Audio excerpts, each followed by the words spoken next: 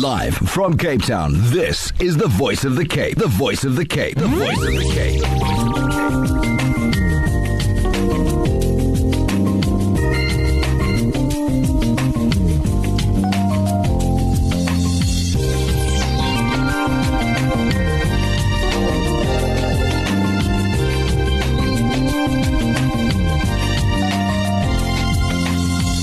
The 10 a.m. Express. Assalamu alaikum wa rahmatullahi wa barakatuh, and good morning. In this segment, we're focusing on World Mental Illness Awareness. And so today is the 5th of July, and it marks the start of the World Mental Illness Awareness Month. And we will be chatting to none other than our clinical psychologist, Mark Delaray. Mark, good morning to you, and a warm welcome. Good morning. Thank you. Always wonderful to be on your station. The pleasure is ours, Mark, and the more, we can give to our listeners, and especially with regards to awareness, the better for all of us in society, isn't it? Absolutely so. I think the more that we know, the more that we understand, the more we can help each other. Indeed. Mark, however, what is mental illness? So mental illness is something that I think is unseen. In some ways obviously unseen, and in other ways it's kind of in our face.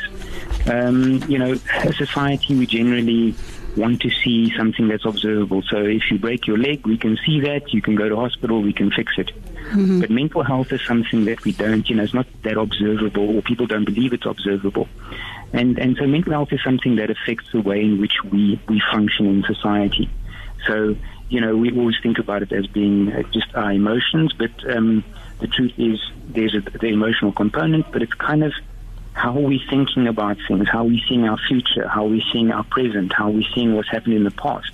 And that then affects the way in which we have the energy and the motivation to move forward and to do things just in our daily lives. So I don't know if that sort of makes sense. Definitely, Mark. So just looking at, mental illnesses, how is it determined who suffers with a mental illness? I think that's the difficult thing, is that I think a lot more people struggle with mental illness. I think we often look for something really extreme and extremely serious, but just as we can have a severe depression, you can also have a mild depression. It's just as so as you can have mild anxiety, you can have severe anxiety, and all of them have different effects. And I suppose the main thing that people look for, both clinicians and society, is how it's affecting our functioning. So when it starts to affect the way in which you are able to manage yourself and to manage your daily tasks and activities, that's when those are the kind of signs that we look for. So are we looking at mental illnesses that's curable or only treatable? No, a lot of them are curable. Most of them, we have to start at a treatment point. And when I say curable, if you're dealing with a sort of anxiety, there's a level at which you can help the person understand that anxiety, where it's coming from, and how to manage it. So, again, anxiety is a healthy thing. You walk across the road, you want to be anxious enough to look left and right so you don't get hit by the bus. But at certain levels, it makes it very difficult to function. So you don't want to cure that, but you can help people manage it. Depression, there are certain depressions, your bipolar depressions, which are not necessarily curable, but they are manageable and treatable with medication and so. But then there are other depressions. For example, someone might become depressed because they've lost a loved one. Someone might become depressed because they have lost their job. Those kinds of things can be worked through and then ultimately cured, if we can use that as an example. Indeed.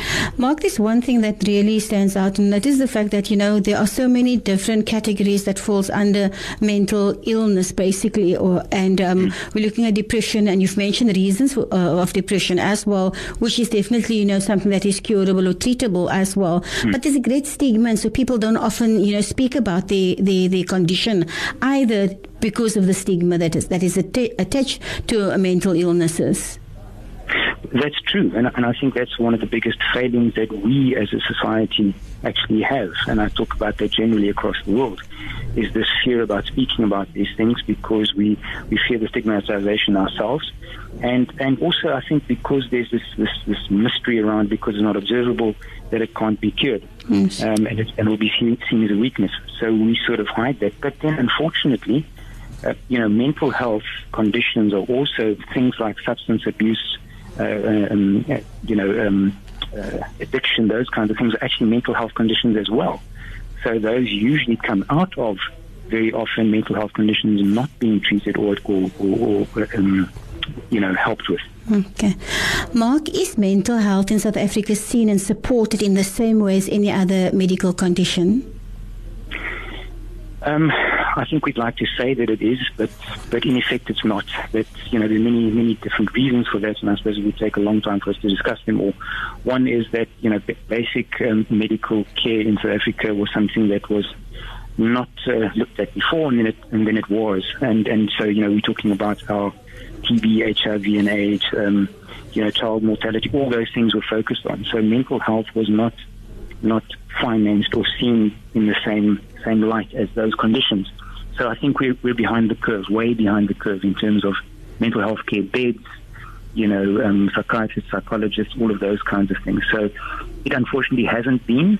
I think it was an oversight basically because there wasn't the finances to start with.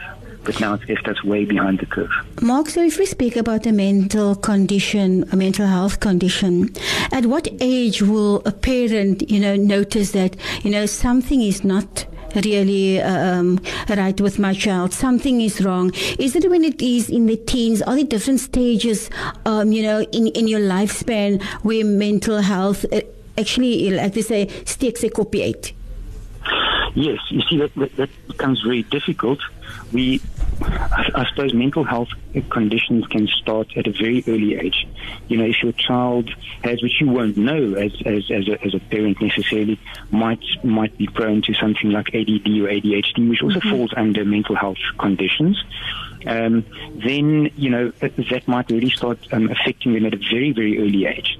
We're also seeing kids as young as 8 or 9 years old having depression and in fact being suicidal, even though they might not understand what that really means. So there isn't really an age where we can define that it starts. It starts sometimes at a very early age. However, generally speaking, we will start noticing those things in sort of like you say, your 9-10-year-old, but then in your teens, when the behavior of the child is starting to be seen as very different from the norm. Yes. And of course, our teenagers can be very complicated sometimes. But when you see a sustained change in behavior in your child, that's when you should start noticing, or start looking at what is really going on here. Okay. Is it true that that at times the schools would be referring children as well, or do they have to have permission from the parents if they detect something is wrong, maybe calling in the parents and also provide some sort of intervention? Look, I think it is very difficult often for the schools as to what they can do, but I think it is important because they are the ones that are observing the children during the day. So I think the important thing is if schools at least have an open policy where they communicate with the parents and try and keep them informed as to what's going on. It doesn't mean they have to be called into the school, but if your child is not arriving at school, or they're not arriving at school on time, or those kinds of things that the parents, after the school should be checking in at least with the parents. I know it's very difficult, just with logistics, but if that can start to happen, we can maybe preempt some of the things that are happening. Mark, earlier you mentioned depression and unemployment, and I think, when we speak about COVID-19 and we're looking at depression, do you find that, there were more calls for help from people? Yes, look, since last year's lockdown started, we've been noticing an uptick in that. Yes. People are becoming more desperate, becoming more despondent, and in fact we're finding it amongst, the youth as well. People who were finishing their matric were not sure what was going to happen in the future. Kids who started university, for example, 3 years ago experienced 1 year of normal university, and now the last 2 years they haven't actually been students as they understood it. They are even struggling with depression and anxieties now. So we are seeing a huge uptick in people looking for help, needing help. Mark, how does mental health affect us, our country, and the economy? So it actually has a huge impact on our economy and the country. You know, we as individuals in our own homes and in our own families and our sort of society in general are seeing the fallout of this. In terms of the economy, I mean, absenteeism from work, probably one of the greatest absenteeisms that is unnoticed really, is anxiety and depression, because it's usually seen as something else and people stay away from work. We talk about substance use, alcohol use, drug use. Those have a huge impact on the economy, with lost productivity, people being involved in domestic violence, accidents, the hospital system. So there's a huge fallout from mental health that is not being, we're not able to address in the way that is needed to be addressed. Definitely. Mark, we're looking at, the loss of a loved one. And I think, when we're looking at COVID-19, we're looking at where there were families who lost both parents, plus a sibling perhaps, and we're looking at those left behind, the coping mechanism. People always say, no, I'm fine. When do you, advise people to get some assistance? Why, be on your own and try to work through things when there is help available?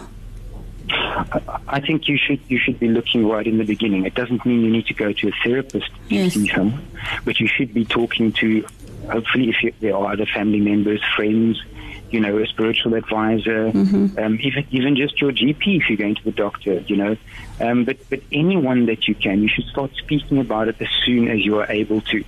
I think when we are able to sort of talk about those things, as painful as they are, the sooner we can start doing that, the better for us. Because, again, it's a grieving process, so it's not something that's going to resolve itself immediately. And it might be a year or 5 afterwards that you will still have those feelings, obviously. But you need to start talking about it as soon as possible to someone else that can just hear you. They don't even need to give you advice. Okay. Mark, then, is there a theme for this year's World Mental Illness Awareness? I think from our perspective, I think different countries and so on, or maybe focusing on different things.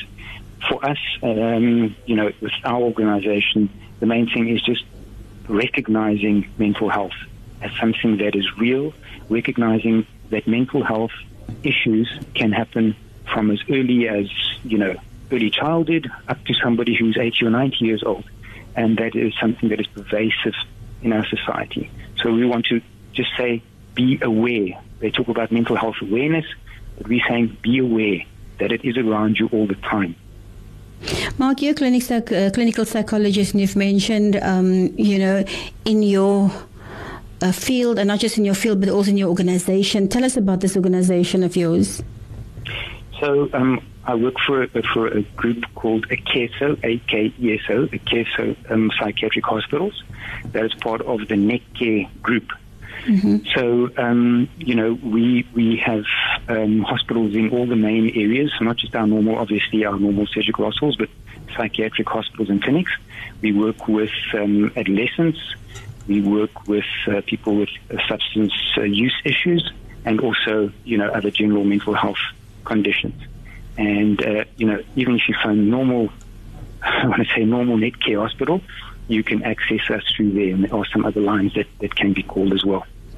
If there's advice that you would love to share with our listeners at this moment in time, what comes to mind?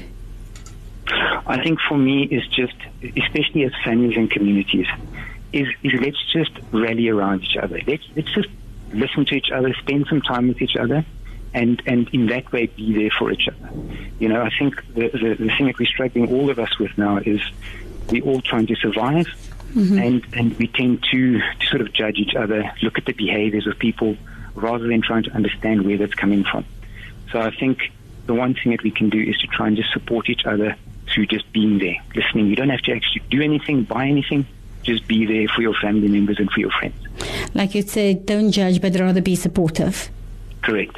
If there's a number you want to leave with our listeners with, I know that we'll be doing a series with you as well, and I'd love to get more information and just getting into the nitty-gritties of it all and the different, because when we look at mental wellness, there's a vast topics as well as, certain conditions that you probably need to highlight a little bit further as well. So for our listeners, can they tune in thinking, you know what, I need to get in touch with this guy, Mark Delere. How do they do it? They probably won't get in touch with me directly immediately because I'll be too busy, I suppose. But our helpline for a KSO is 0861 435 435.